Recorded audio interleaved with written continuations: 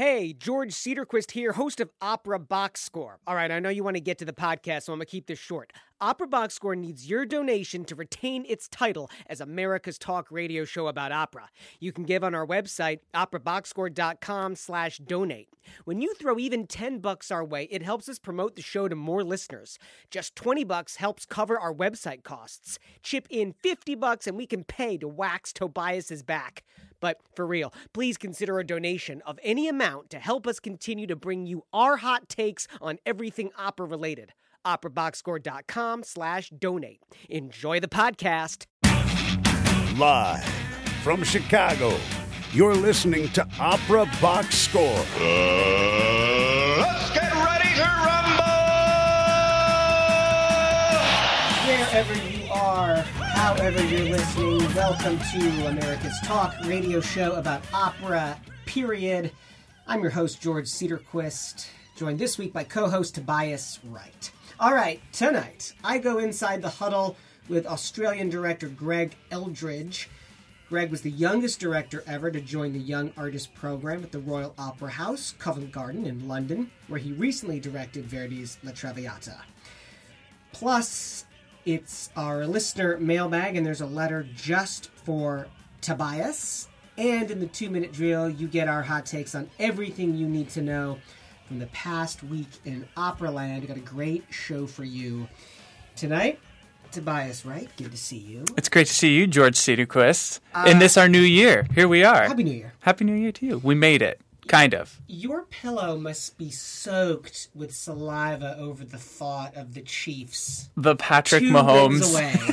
It's crazy because I've been a fan my whole life, right, of the Chiefs, and they've a struggling franchise, but they've had years where they've been potentially great, and they always flounder in the playoffs. And I mean, like, dramatically have lost games. And so they won a playoff game for the first time in 25 years at home.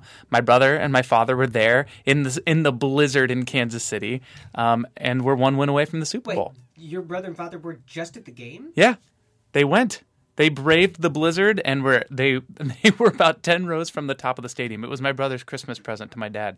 What a phenomenal Christmas present. Yeah, they were wearing about 10 layers of clothing, and they said that they couldn't feel their toes. So, The 2019 tennis season begins with the sad news about the imminent retirement of Andy Murray. That's from Oliver. Oliver's going to send his healing hugs to the ailing Scot. Murray was in tears when he did that press conference. Well, that's his whole life. I mean, you put your whole life into a sport, and I think the one undefeated opponent in all of sports is Father Time.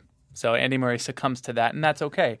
Soon, Nadal will succumb to it, Serena will, everyone, and that's just how it is. But they understand that. They understand the sacrifices they make are for a finite It's just journey. like opera singers, man. Just like opera singers. Do you know what I mean? As soon as you get that wobble, time to put your shoes on stage and say thanks, but no thanks. Yeah, well, that is why we do this show, is that opera singers are athletes. Yes, athletes who have trained for this long-term goal, but everything's finite. I mean, it doesn't last forever. The voice eventually breaks down, the body wears down, and we get it. That's why we're here. All right, let's talk some opera. Huddle up. Let's go inside the huddle. Australian director Greg Eldridge was the youngest director ever to join the Young Artist Program at the Royal Opera House, Covent Garden in London, where he's now directing Verdi's Traviata. Greg's worked on over 40 productions in 7 countries. He's on the board of industry body Stage Directors UK. So I was in London over Christmas and New Year's, and Greg and I sat down, we had a drink, and then we talked about why there are so few training programs for directors and what the micro opera scene is like in London right now. Greg, thank you so much for being on our show. My great pleasure, and it's lovely to see you again. It's good to see you. Yeah, we were talking just before we started about how long it's been, and it must be at least 5 or 6 years. You look totally different. You see, the travelling life doesn't do it for everyone, I'm afraid I was a lot thinner and more attractive when you met me first. You went to law school in Australia. I did. How did you end up at the Royal Opera House? Yeah, by accident, I think. I think my mum would have preferred if I'd stayed at law school, to be honest. But what a crazy ride it was. When I When I finished school, high school in Melbourne, which is where I'm from, my city in the southern part of Australia, I didn't know what I wanted to do. And I knew that the two things I really liked were performing, because I'd done a lot of that at high school, and debating, like the law, rules. I loved that kind of stuff. And so, not knowing what I wanted to do, I went to the only university in Australia where you could do both together. So I did a double degree in performing arts and in law. It was the only place that I could go that would let me do it. And I realised really soon that I was skipping a lot of law lectures and spending more and more time in the theatre. And so I think that kind of directed me to where I ended up. I formed a theatre company with a very good friend of mine who was a wonderful actor and also a composer, and is now exploring the world and climbing mountains and things while also taking conducting studies in the Netherlands. So another one of those annoying overachieving types.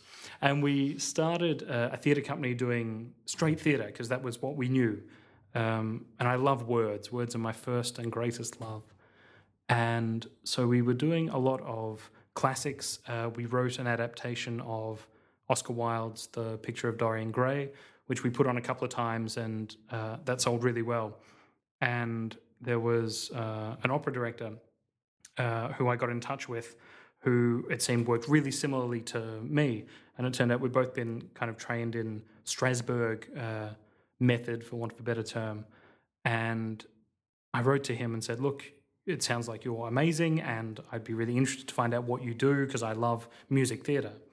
And he said, well, do you want to come and assist me on an opera? And I'd never worked on an opera, but I really wanted to, and I needed the money. So I said yes. And that must be 12 years ago, and I've spent the majority of my time working in music-based theatre ever since. The way you got here at the Royal Opera House was through the Jetty Parker Young Artist Program. That's right. So I came over to the UK a long time ago now. Hopefully my accent still betrays my nativity and roots, because I never want to lose that. But I came over in just before Christmas in 2011. I'd, of course, as you do, following a girl. We'd been going out for less than a year, and she had family in Ireland, and she said, look, at the end of this time, just to let me know, I'm going to go over and find my family in Europe. And so I thought, well, if it's going to mean anything, I'd better work out a way to follow her. So I did, and I got a 2-year visa to come over to the UK and found some work and sort of jobbed around for a bit. And I'm still with her, by the way. So, all's well that ends well. After that 2 years was up, I was about ready to go home. And I knew that the Young Artist Program at Covent Garden was one of the best in the world for directors. And so I knew that I wouldn't get in. And so I thought, okay, I'll apply now. And they take a director every 2 years. I'll apply now, and then maybe they'll remember me in 2 years' time when I'm more experienced and I know more about what I'm doing. And they invited me to interview for it. And so I went along, and it was one of those sort of classic cases of I've got nothing to lose. I've got a plane to catch in a month because I've got to go home because my visa's run out. So I'll just go along, and because I didn't put too much pressure on it, I think I did okay in the interview. And then they asked me to join the program, which was amazing. And I can still remember calling my mum, waking her up at sort of 3 a.m. because the time difference is 11 and a half hours or something back home, to tell her that I'd have to stay on in the UK because I was on this program. And it was just the most amazing thing. So that's how I got here, which is a little roundabout. But it's always roundabout. Let me cut to an article that you wrote on a blog post a couple years ago. That article, by the way, is linked onto our website, operaboxscore.com. In this blog post, you rant very articulately. Thank you, that's kind. About the lack of training programs for directors. So that was 2 years ago. Has anything really changed since then? Well, I can still remember how I felt when I was writing that, because there was an organisation that had just started here in the UK called Stage Directors UK, which was a body that was set up kind of to be like an attachment to Equity, which is what actors have, and to the Fight Directors Union, which they have. It's not a union as such, but it's a body that was set up in order to advocate for and champion the rights of directors who work in live theatre, because nothing existed. And I found out about it, and so I joined their opera committee because it's something I've always felt really strongly about, is the opportunities for young and emerging directors to get a chance to find out what it is and a chance to see how other people work. And so I joined that then, and they asked me to write an article. And I wasn't quite sure what to do. So I spoke to a number of my friends, and I realised that we were all kind of in the same position. We were all young directors who were really keen, who had some education and some love for what we were doing. But we weren't quite sure where to go because everything seemed to be run by people who were over 50. Everyone seemed to be really keen on giving opportunities to young singers and young actors, but not so interested in young directors. And so we all got together at a pub, which is the only place that you can really do these things properly. And the thing that we discovered was that each of us had a story about how we'd wanted to try to break into something, to get an opportunity to train. A friend of mine even said to a company, look, you don't have to pay anything, I'll raise the money if you can just let me in so that I can see how it all works, so that I can learn on the job. And they said no, because they didn't have a structure in place for it. And so the real danger for us, I think, is that if we don't fight for our right to be in a room as young and emerging artists, if we don't fight for our ability to come in and learn and observe and see how other people do things, we'll never work out how to do it. And so, yes, I think to answer your question eventually, I think a lot has changed in the last couple of years here in the UK. The formation of this body, there's a group here that started called SWOPRA, which is supporting women and parents in opera, which has an arm that works with directors to work on things like advanced scheduling, so that people who have childcare commitments or other work commitments can have some level of security. And the same for us. It supports directors who have children and families in being able to structure their work lives so that there is an opportunity to take care of other members of their family, whether that be children or whether they have caring responsibilities or other things they need to take care of. So I think there is a movement towards being more inclusive and being more open, but there's still a lot of work to be done, especially in opera, I think, where there is still a general feeling that people either don't know what a director does or think that anyone can do it. And that's one of those preconceptions that I think we're starting to challenge. It's Opera Box Score on WNUR 89.3 FM. We're hanging out with director Greg Eldridge, who's currently working at the Royal Opera House in London. Greg, in that article, you say being a young director isn't as glamorous as being a young singer. After all, a thought-provoking discussion of aesthetics or contemporary approaches to storytelling at your annual fundraiser won't hit the sponsors with quite the same impact as wheeling out a young soprano in a ball gown to sing yet another rendition of O Mio Babino Caro. How can we solve this problem? And the reason I ask you is that we rarely get directors on our show. How are we going to solve this problem? Sure. Well, maybe we can start by not having quite so long sentences in blog posts. I'm sorry. Sometimes I get so carried away with a theme. My word, it's awful having your words read back to you.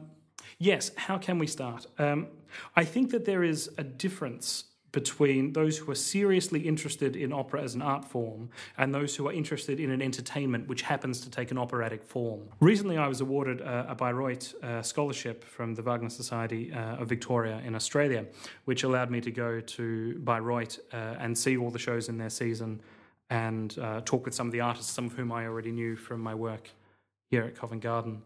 And as part of that scholarship, I've been invited to go and give a keynote speech to the Wagner Society when I'm next in Australia. And I think that is the kind of thing that needs to happen more often, where people who are given scholarships or prizes or awards also have a responsibility to come back and talk about the art form in a serious and considered and measured way. One of my favourite things, which is a little bit nerdy, but I hope you don't mind me sharing, don't judge.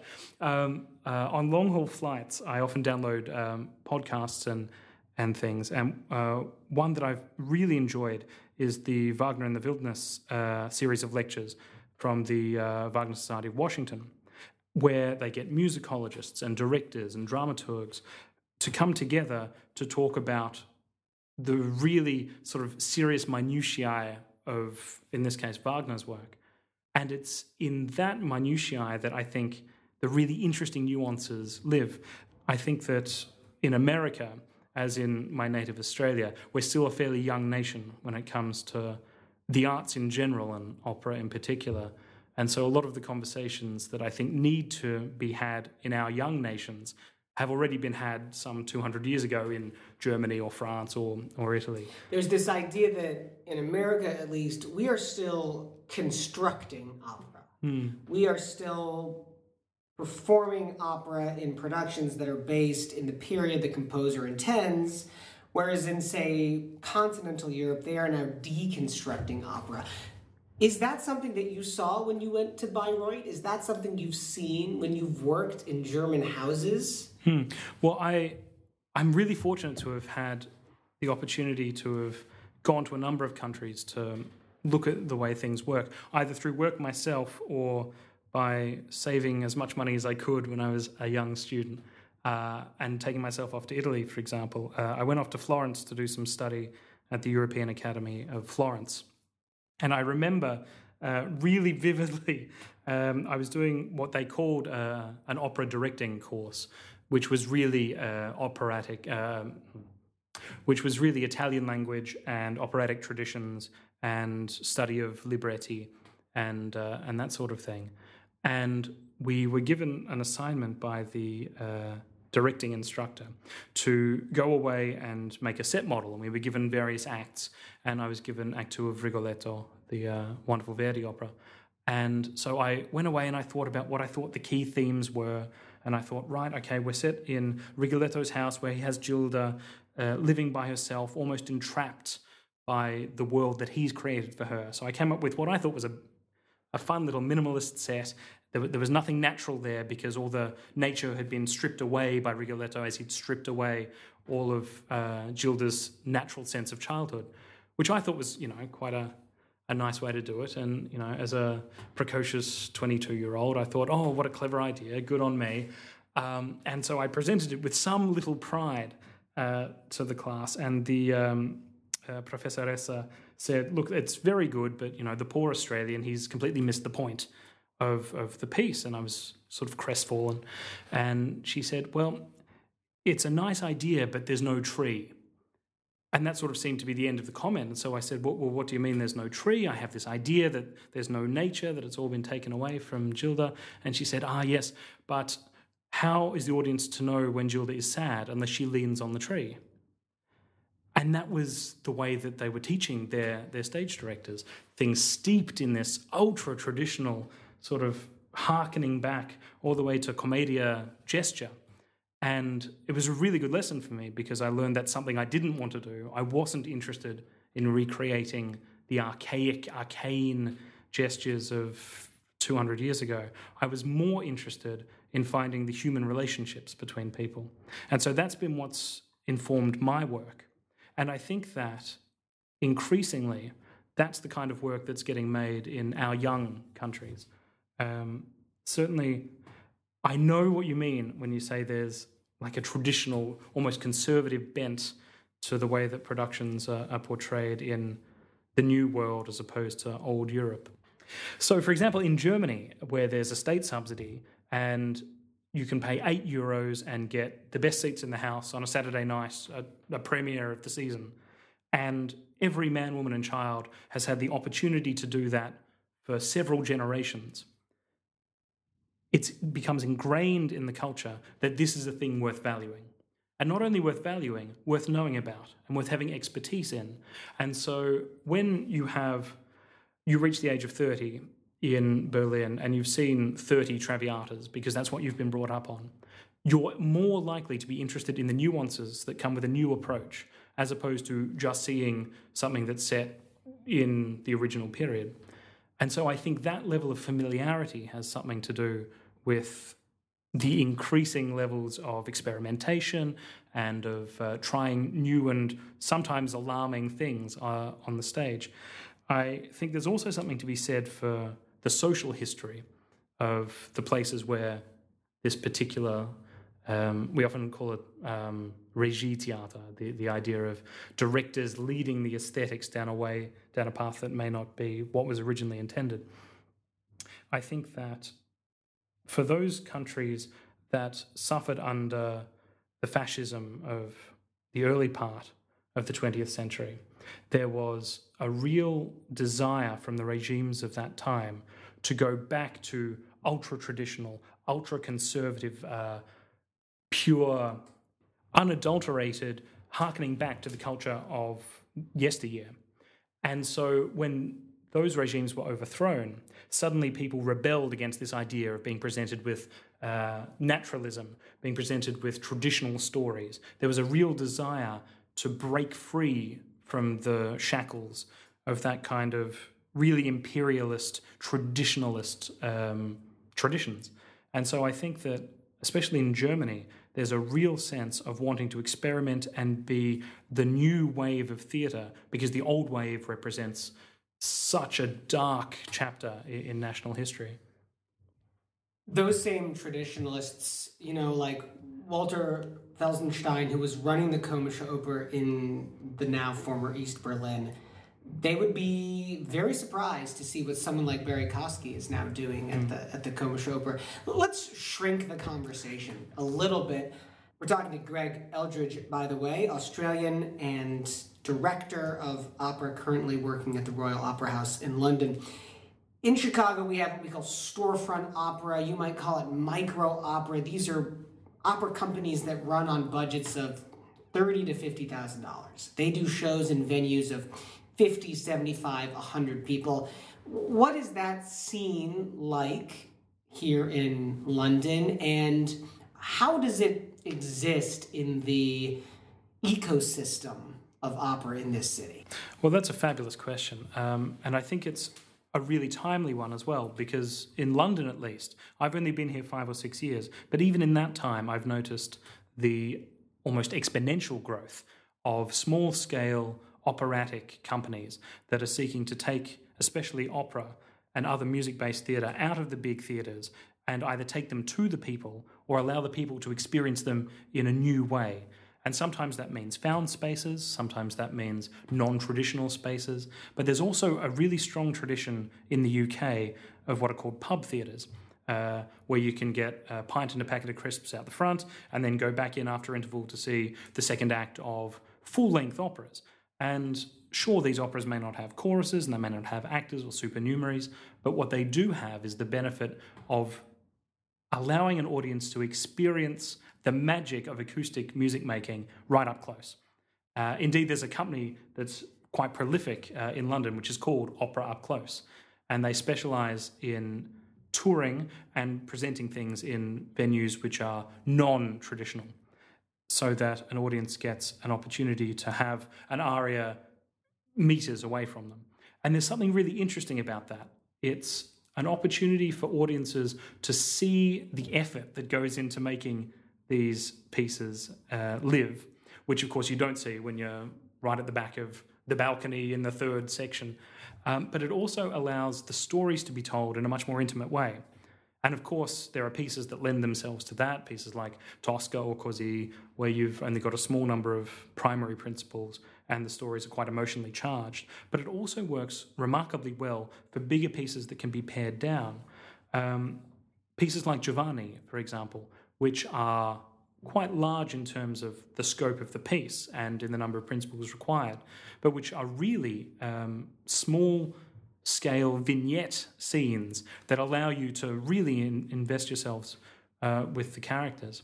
So I think that what that's meant, talking about the framework of opera in this city, is that the larger elite-level houses have become so aware that this is where the new generation of audiences are going to be built and is the breeding ground for people to have an interest in the art form, which will take them from the pub in Islington in North London to Covent Garden WC2. I think it's a remarkable opportunity for audiences to be able to experience up close the emotional power of performers who are feet away from them, experiencing these enormous emotions, being carried away by the music, and to then want to say, I want to see this done on a bigger scale. I'm interested in seeing the social impact that this has in a way that can only be represented by large-scale theatre. And I think for me in particular, as a director who enjoys working on a large scale and has had the privilege of being able to work with choruses and with actors and with a large number of people on a stage, I can fill out a world that exists in the imaginations of people who experience this up-close opera. And I think one feeds naturally to the other, and all of the big theatres now are starting to feel that.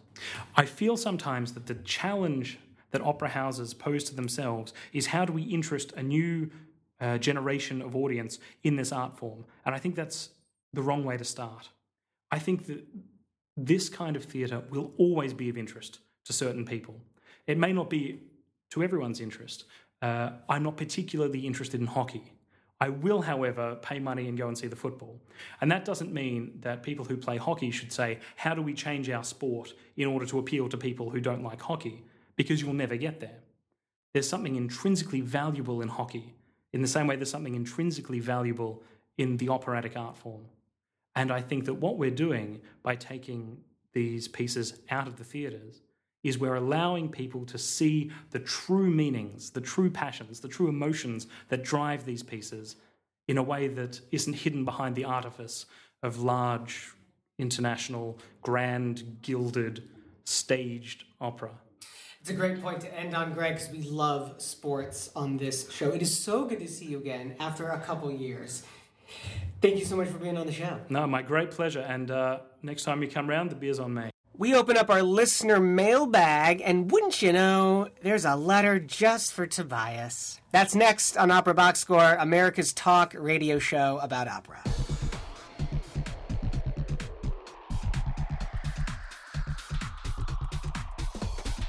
Live from Chicago, you're listening to Opera Box Score. More right after this. Hey, George Cedarquist here, host of Opera Box Score. So, we call ourselves America's talk radio show about opera. Why? Because we are. With an ever-growing base of fans subscribing to the OBS podcast and a stadium full of listeners tuning into our live broadcast, we are in the ear holes of the opera audience you want to reach. Want to promote your opera-related service or event? Or propose to the Barahunk in your life? Maybe you just want the sound of your name memorialized on air by our announcer, Norm Waddell. Anything's possible. Drop us a line at operaboxscore@gmail.com for rates and availability. Opera Class. Sports Radio Crass. This is Opera Box Score. Hey, thanks for hanging out with us tonight on Opera Box Score. George Cedarquist with my co-host Tobias Wright. How was your New Year's, man? I survived. Okay. No, it was good. Okay, so I hosted a party with my girlfriend, and we didn't want to go out. We didn't want to buy really expensive tickets, but what we did was there was a requirement for the party, and that was that you wear a onesie. And so everyone at the party followed the rules, and it was a bunch of people walking around wearing onesies, so it was a lot of fun. Wow. We made it to midnight. Okay, that's good. How was yours? That's good. It's good. I was in London and hanging out with a friend of mine. We went out for just a fantastic dinner, and then we went on New Year's Day. We went to the movies, and we saw Holmes and Watson. Is this with Will Ferrell? Will Ferrell and John C. Reilly. Yeah. How was it? It was really bad. That's it. Yes. There's like one really funny joke on it when it's a long sequence where they are sending a telegram to these women that they're in love with, and then they send via telegram like pictures of their junk. Oh, God. And John C. Reilly says to the telegraph operator, he says, "Get the banger," and the beans. Oh my gosh. Well, speaking of telegrams, that's my segue into the next one. Yes, let's go. That's one of our listeners. This is background in Min journalism. from Boston. Min writes to us, I have a question for the singers on your show. When they sing a role not in Italian, French, or Russian, do they try to learn the foreign language? I assume the singers do. But in an interview I recently came across, my favorite singer, Peter Mattei, mentioned that he did not speak any of the languages he sang in. His Italian diction was so good when he sung Rodrigo from Verdi's Don Carlo, Don Giovanni, or Figaro from Rossini's The Barber of Seville. How could a person remember the libretto without knowing the language? Thanks again, Min, for your question. And of course, all of our listeners can submit questions to us through our email address, operaboxscore@gmail.com, or on Twitter @operaboxscore. So, Toby, you've sung in Spanish, Italian, German, and French. Mm-hmm. Please don't tell me that you speak all of those languages. I would love to lie to you and say that I do. So, Min, that's a great question. And I think a lot of audience members, especially if you're new to opera, when you go, you wonder, do you know those languages? And I've been asked that question numerous times in my brief career. Here's what I will say. I think in a general sense, and as a general rule, I don't think it's appropriate for an opera singer to ever get on a stage and sing a word that they don't know. Because the smartest person in the room isn't the conductor, it's not the singer, it's not the director. The smartest person in the room is the audience. And you can't lie to your audience. So first and foremost, as a general rule, you should never sing a word that you don't know. It makes it really hard to act if you don't know what you're saying. But so many people do it. Yeah, and so I agree with you. If there's truth to the libretto, there's truth to the action. One of the things that I do when I'm preparing a score, so I would say I'm definitely not fluent in Italian. That would be a lie. What I am is I'm functional, and that is to say that I understand when I'm looking at a libretto or looking at a score, there's so much repetition of the vocabulary in opera that at this point you recognize phrases, you recognize words, so much so that I hardly ever use a dictionary. This is between different operas. Correct. Librettists are using the same types of words. Correct. And especially, when you translate a Mozart opera, and especially when you go through and you're looking at the recitative, the patterns are so similar and the form is so similar that after doing it for years, you really develop an understanding of the text and how Mozart specifically wants to set it. Doing Puccini or doing Verdi or Rossini, those are a little bit different. And I have found there have been times that I've done shows where it really challenged my understanding of Italian. And that's because sometimes different composers will use different dialects in their libretto, or it'll be from even an older dialect or a different regional dialect. And I'm only speaking about Italian here, just so I'm really clear. So much so that it's different that you're like, wait, I know that looks like Italian, but I don't know any of those words, and I don't know what that sentence is, and it's because to fit a libretto and to fit the patterns of speech, they're dicing and splicing and mixing and matching, and it really can become kind of difficult, but it's a really fun puzzle to put together. You're not alone when you're doing it, right? You've got language coaches, you've got prompters at the big houses helping you out. Yeah, so you do a lot of individual and remote work as an opera singer. And it takes a tremendous amount of self-discipline, especially if you don't speak a language. Now, if I spoke Italian fluently, I would just be like, all right, great, here's my score. I don't have to think about it. But I don't, as I said. And so for me, it's that process. The first thing that I'm going to do remotely is word for word translate the libretto. And then I'm going to do, if it's available, I'm going to find a poetic translation as well. And that's going to help me put context to what I've translated. And are you going to a resource like Nico Castel, for example? I only use Nico Castel for poetic translations. When it comes to word-for-word translations, what he has sometimes isn't really accurate. They're tremendous resources. And Nico Castel, those catalogs have International Phonetic Alphabet, the IPA, and that helps you with pronunciations of things. Castel was on the staff at the Metropolitan Opera for years, like in the 60s, 70s, 80s, and basically single-handedly translated everything. I mean, it's tremendous, the volume of work that he has. And so it's a really nice birthday present. It really is. And I didn't mean to poo-poo on it, but I try not to trust his words as the word-for-word translation. But when I do a poetic translation, boom, that. Another thing that helps my mindset in performance is I get a critical edition score of every show that I do. And in the critical edition score, all the stage directions that were intended by the composer, Verdi, Puccini, whatever, those are in there in Italian. And when you translate those, you can really gain a lot of insight into who your character is, where they're supposed to be, how they're supposed to be moving. And so you have an intimate knowledge then by this point, and this is before you've even started learning the music. I know my libretto word for word. I have a poetic translation, and I know all of my stage directions in the score. You're armed with a lot of information. And when you do this enough in shows, and then you get to come back to it, you're fluent in that show. You're not fluent in that language. Again, this is from someone, myself, who's functional in Italian, but not fluent. Now, you mentioned coaches.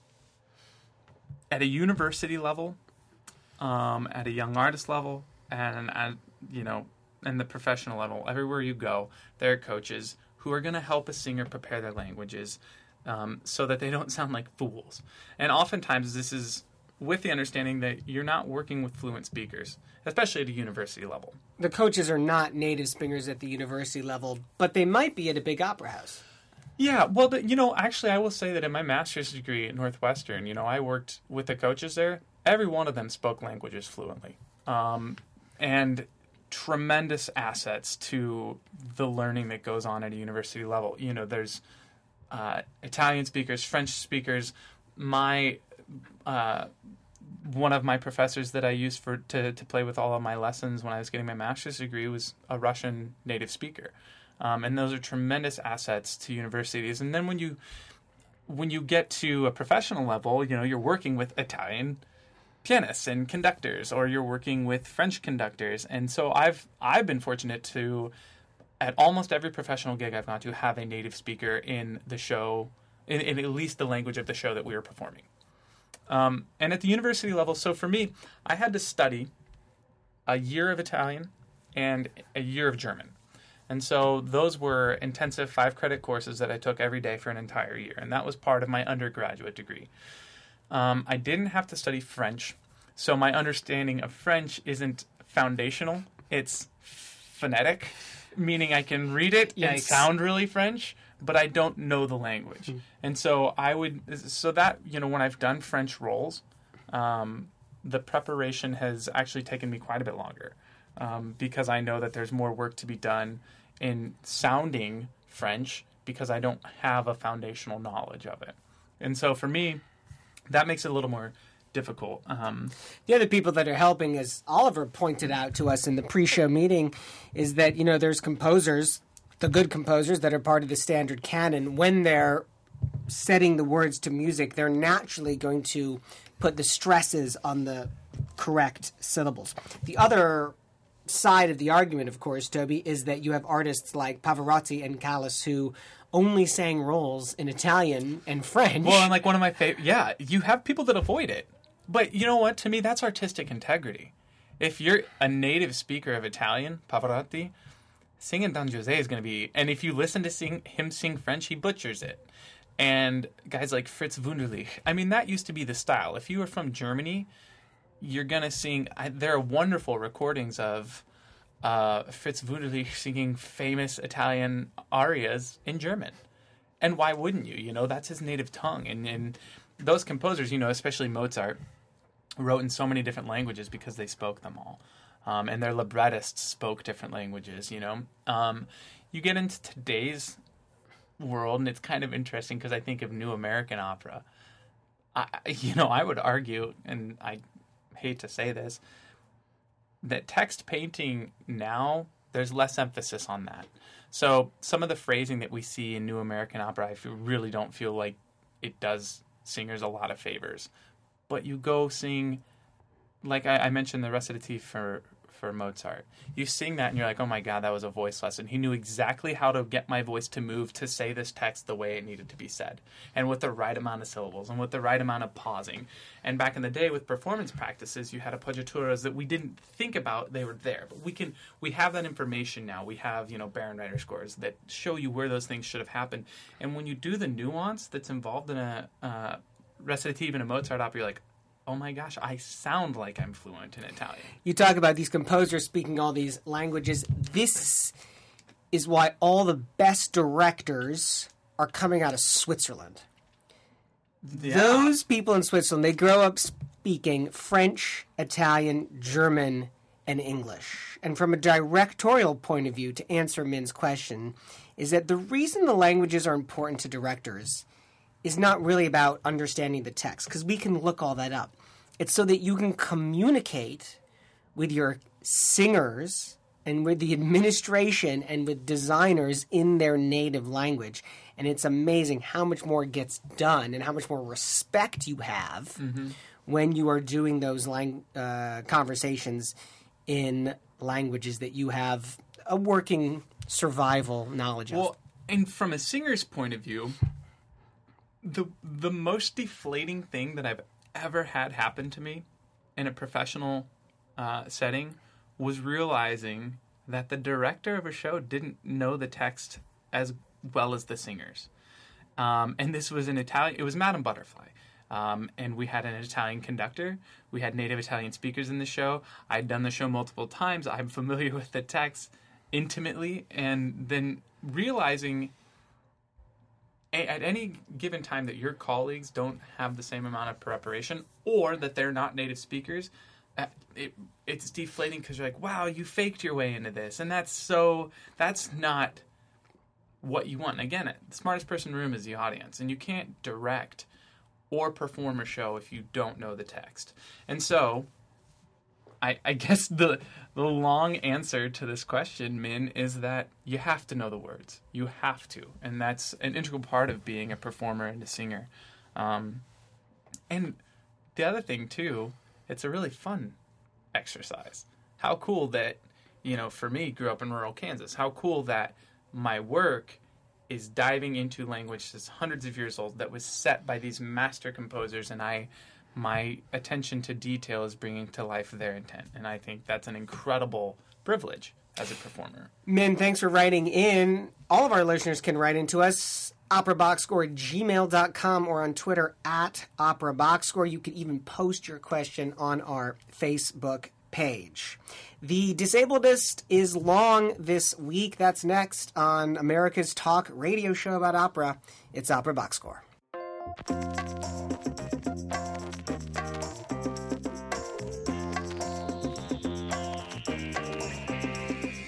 Live from Chicago, you're listening to Opera Box Score. More right after this. Hey, George Cedarquist here, host of Opera Box Score. All right, here's a tip. If you've recently started listening to our show, you already know there's nothing else like it.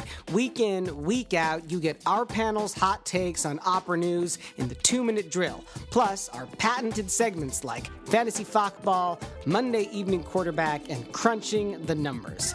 But you might not know about some of the incredible interview guests who have gone inside the huddle with our team, like tenor Matthew Polenzani, composer Gregory Spears, intendantin Kirsten Harms, and countertenor Jakub Józef Orlinski, to name just a few. Check out the Opera Box Score archives on SoundCloud. Just go to soundcloud.com and search for Opera Box Score. And you can tell us about your favorite interviews on our Facebook page and our Twitter feed.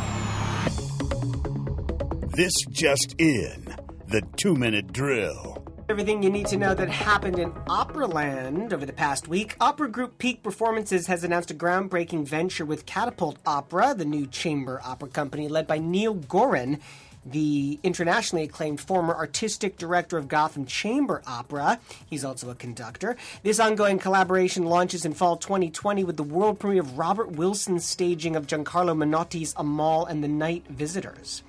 Seattle Opera has opened the doors of its new glass-clad $60 million headquarters at the Seattle Center. The 105,000-square-foot building is designed to allow people to take a peek behind the scenes, with walls of glass allowing the public to see performances and lectures in progress, and a viewing garden where people can watch those at work in the costume shop. Hamburg State Opera has put out a call for refugees to join the chorus of Verdi's Nabucco. The production is to be directed at a distance by Kirill Serebrennikov, who has been held under house arrest in Russia for the past 18 months over alleged fraud charges. Those were triggered by his criticisms of the Putin regime. Rachel Willis Sorensen, a friend of our show, has posted an emotional video on her Facebook page about her recent weight loss program, saying, quote, "As we start the year, many of us have made New Year's resolutions. A popular one is to lose weight.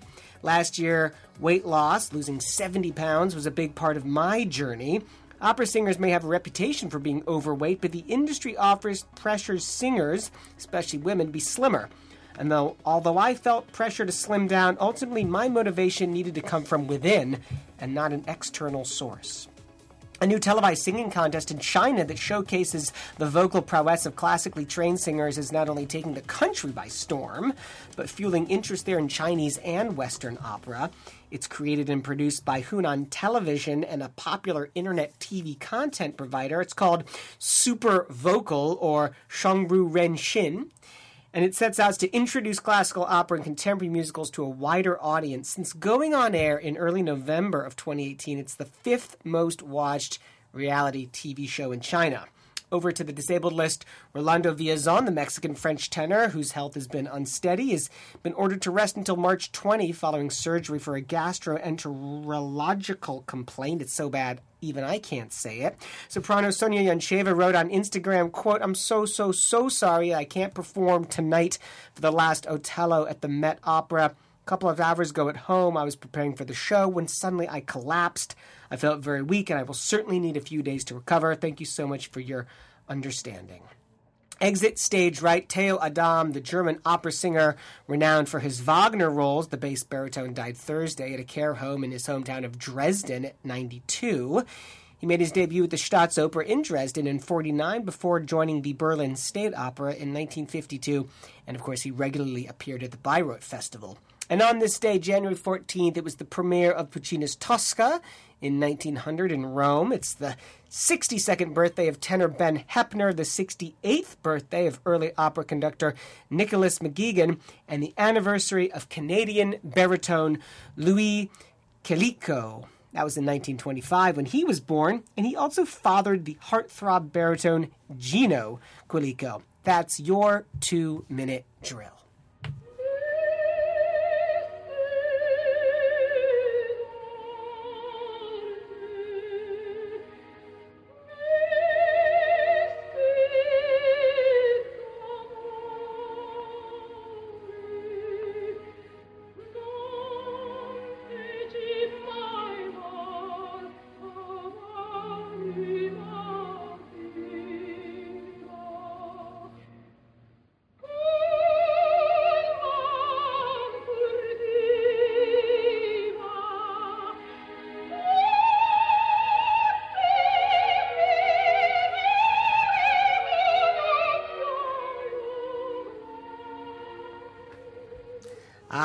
Maria Callas singing Visitarte from Puccini's Tosca, getting us going. It's Opera Box Score on WNUR with George Cedarquist and Tobias Wright.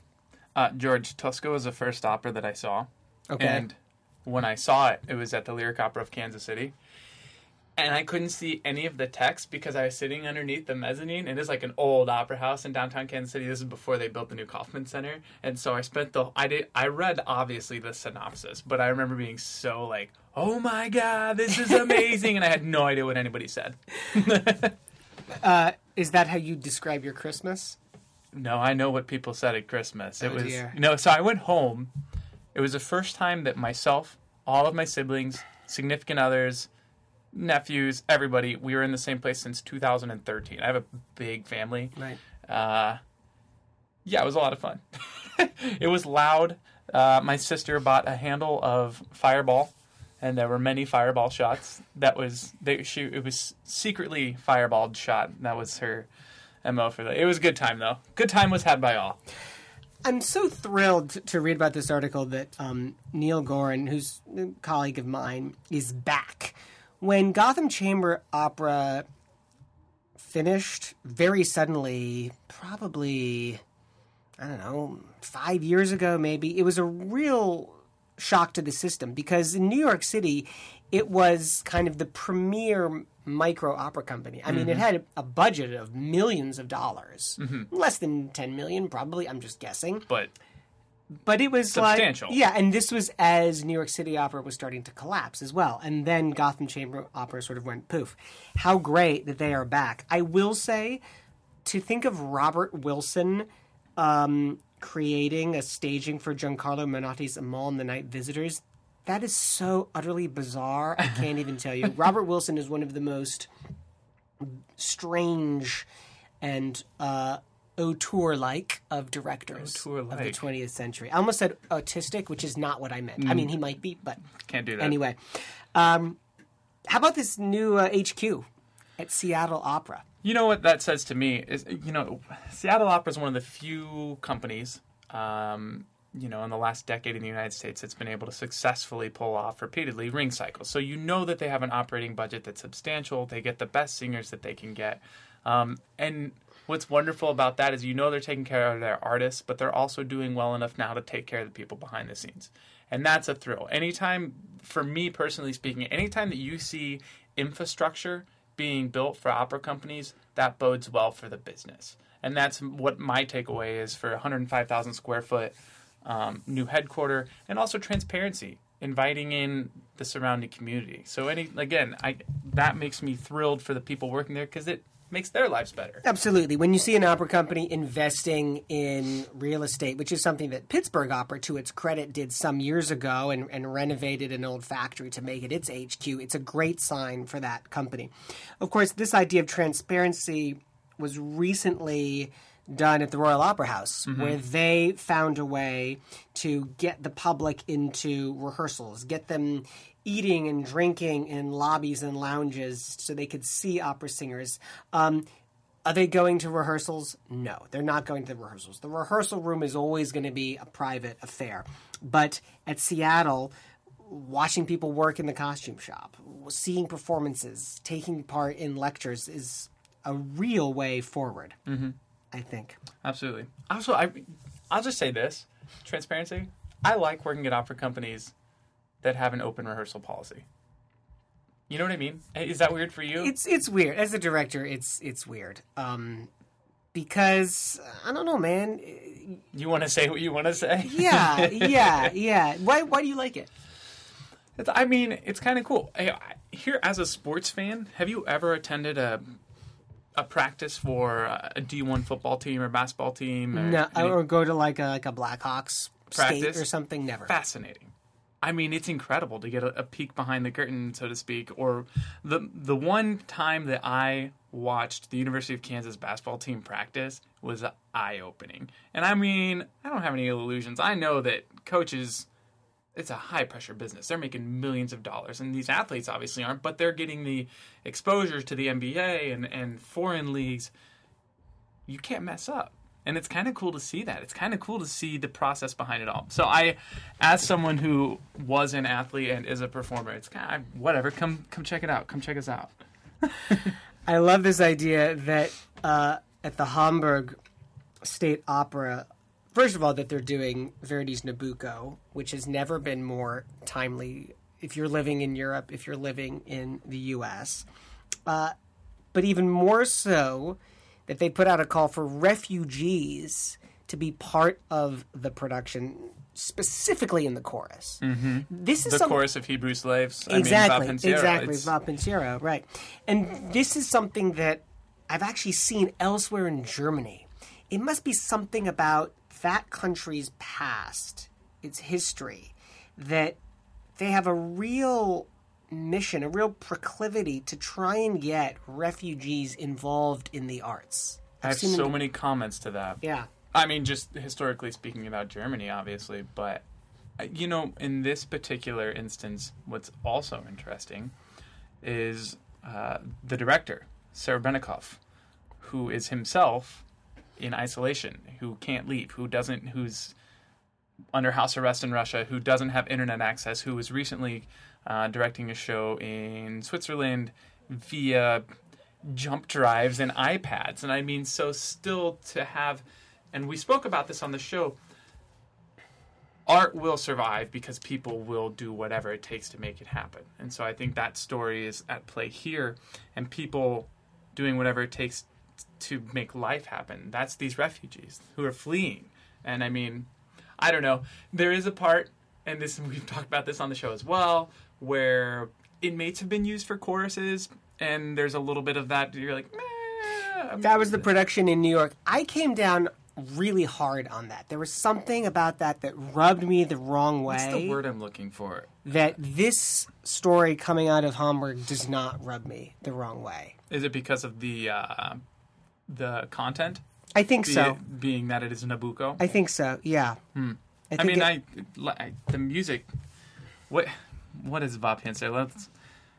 O mia patria si bella e perduta, o membranza si cara e fata. Oh, my country so beautiful and lost. I mean, that's what these refugees are going to be singing about. Talking like that, Tobias, there's no way that Min from Boston wouldn't think that you were a native Italian speaker.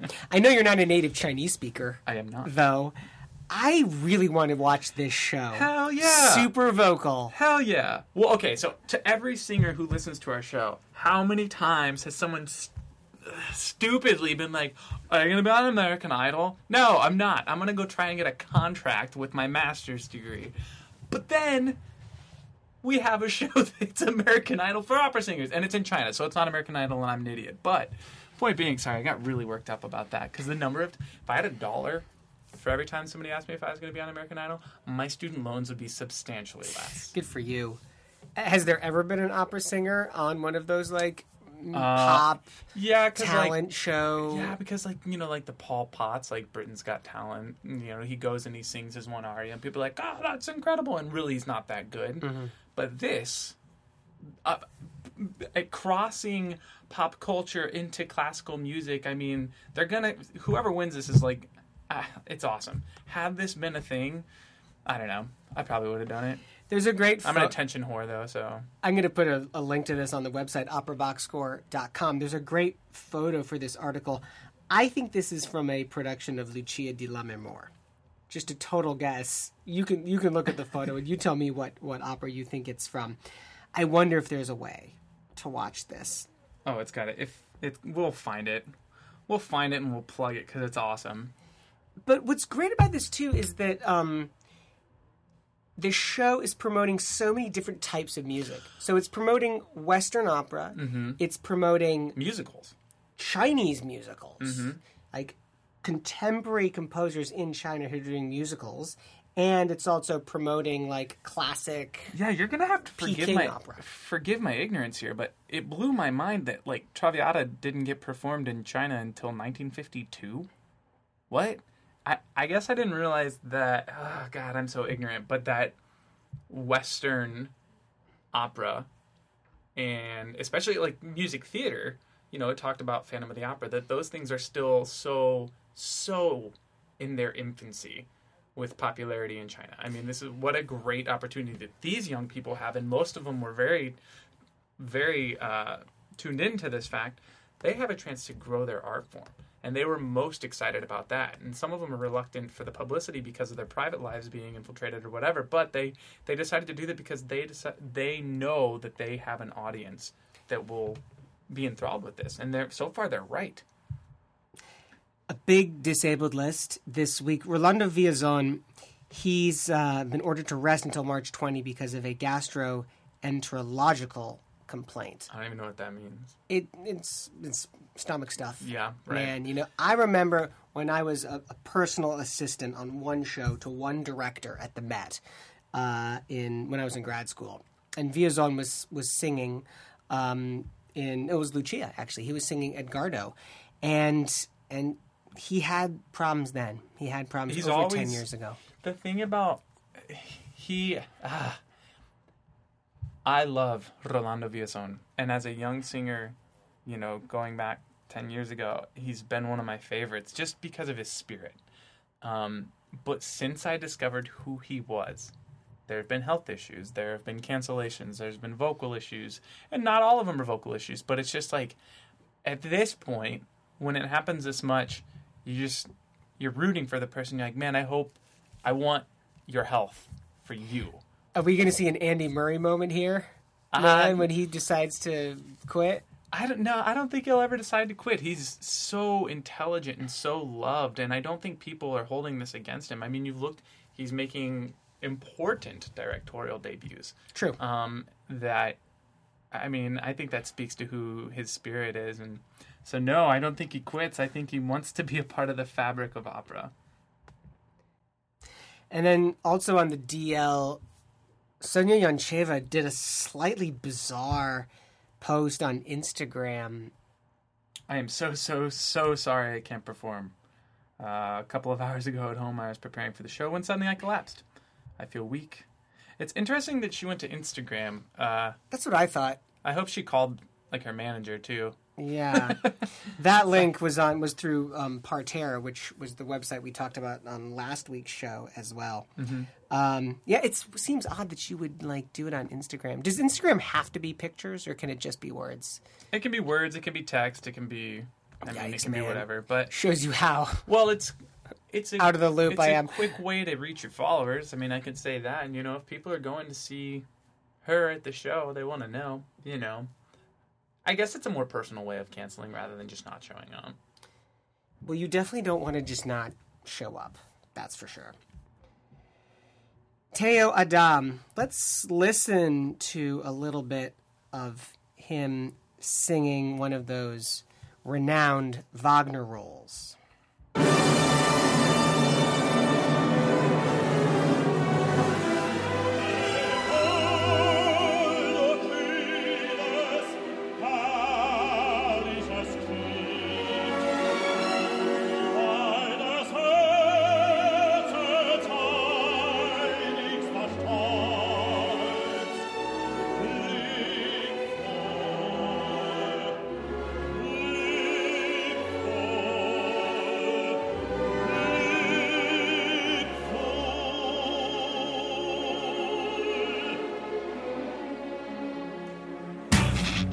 Good call. Bad call. On Opera Box Score. Theo Adam singing Les Vols du Kühnes, Herrliches Kind from Die Walküre. That was live from Bayreuth in 1967. Karl Böhm conducting. Good show, man. I had fun. Very intimate little show. A couple words from Oliver via... Yeah. The rundown. Well, we're missing Matt. He's outperforming in the big world. Good for him. Yeah, he's doing really well. West End, providing for his family of little Westons. I don't know that Weston has little Westons. He doesn't. I just like to say things like that. Oliver's got a good call. He says, if you're in New York this weekend, check out Frisson on Saturday, January 19th at 4:30 p.m. at the Achate Venue and Gallery. Frisson's inaugural production and project is a short film called L'Eraclito Amoroso. That was great, George. I'm a native speaker, too. It combines an aria by female Italian composer Barbara Strozzi with pole dancing. Friends of the show are Elise Kasek, Mathen Black, and Dylan Zauerwalt, among others. They collaborated on the film, and you're going to have to check it out yourself to see which one of them does the pole dancing. I pray that it's not Mathen. I pray that it is. The only person in the world with worse back hair than me. What's your good call or bad call? My good call, I did see Cendrillon at the Lyric Opera Chicago this last week. I know we reviewed it on the show, but it was nice to see a production that doesn't... it was the same production that they did at the Met a few years ago, but a show that doesn't normally get done. And, I mean, it's Massenet, there's beautiful music. I enjoyed it. I had a good time. And then I'm seeing Bohème this week. They're into their winter section now, the Lyric is, so I'm going to see Bohème this week, and then... I'm going to be going to the Lyric as well for the first time this season, actually. Strauss's Elektra opens there February 2nd. I'll probably go see a Monday night performance. Nina Stemme is in the title role. Nina Stemme. Cannot wait for that. Wishing you all the best with the Chiefs this Sunday against the Pats. One win from the Super Bowl. It's hard. It's weird to say that. That's it for this week's edition of America's Talk radio show about opera. The general manager at WNUR is John Williams. No, not that John Williams. Our announcer is Norm Waddell. Visit Norm on the web at voxershorts.com, VOXERSHORTS.com. Our theme song is Vodka Inferno, written and performed by the Diablo Swing Orchestra, with opera statistics and On This Day content from operabase.com. On Facebook, search for Opera Box Score. Be sure to share and comment on our posts on Twitter. We're at Opera Box Score. And please leave a review when you subscribe to our show on Apple Podcasts. Our creative consultant is Oliver Camacho. For co-host Tobias Wright, I'm George Cedarquist, asking you to continue the conversation about opera, all bundled up now that it got cold again. This is the weirdest winter weather ever. We're back on Monday, January 21st at 9 p.m. Central. We're joined live in studio by conductor Alexandra Enyart. We'll be talking to her about a new project at Thompson Street Opera called Faulty Systems. Plus, you're going to get all your opera headlines and our hot takes. Join us.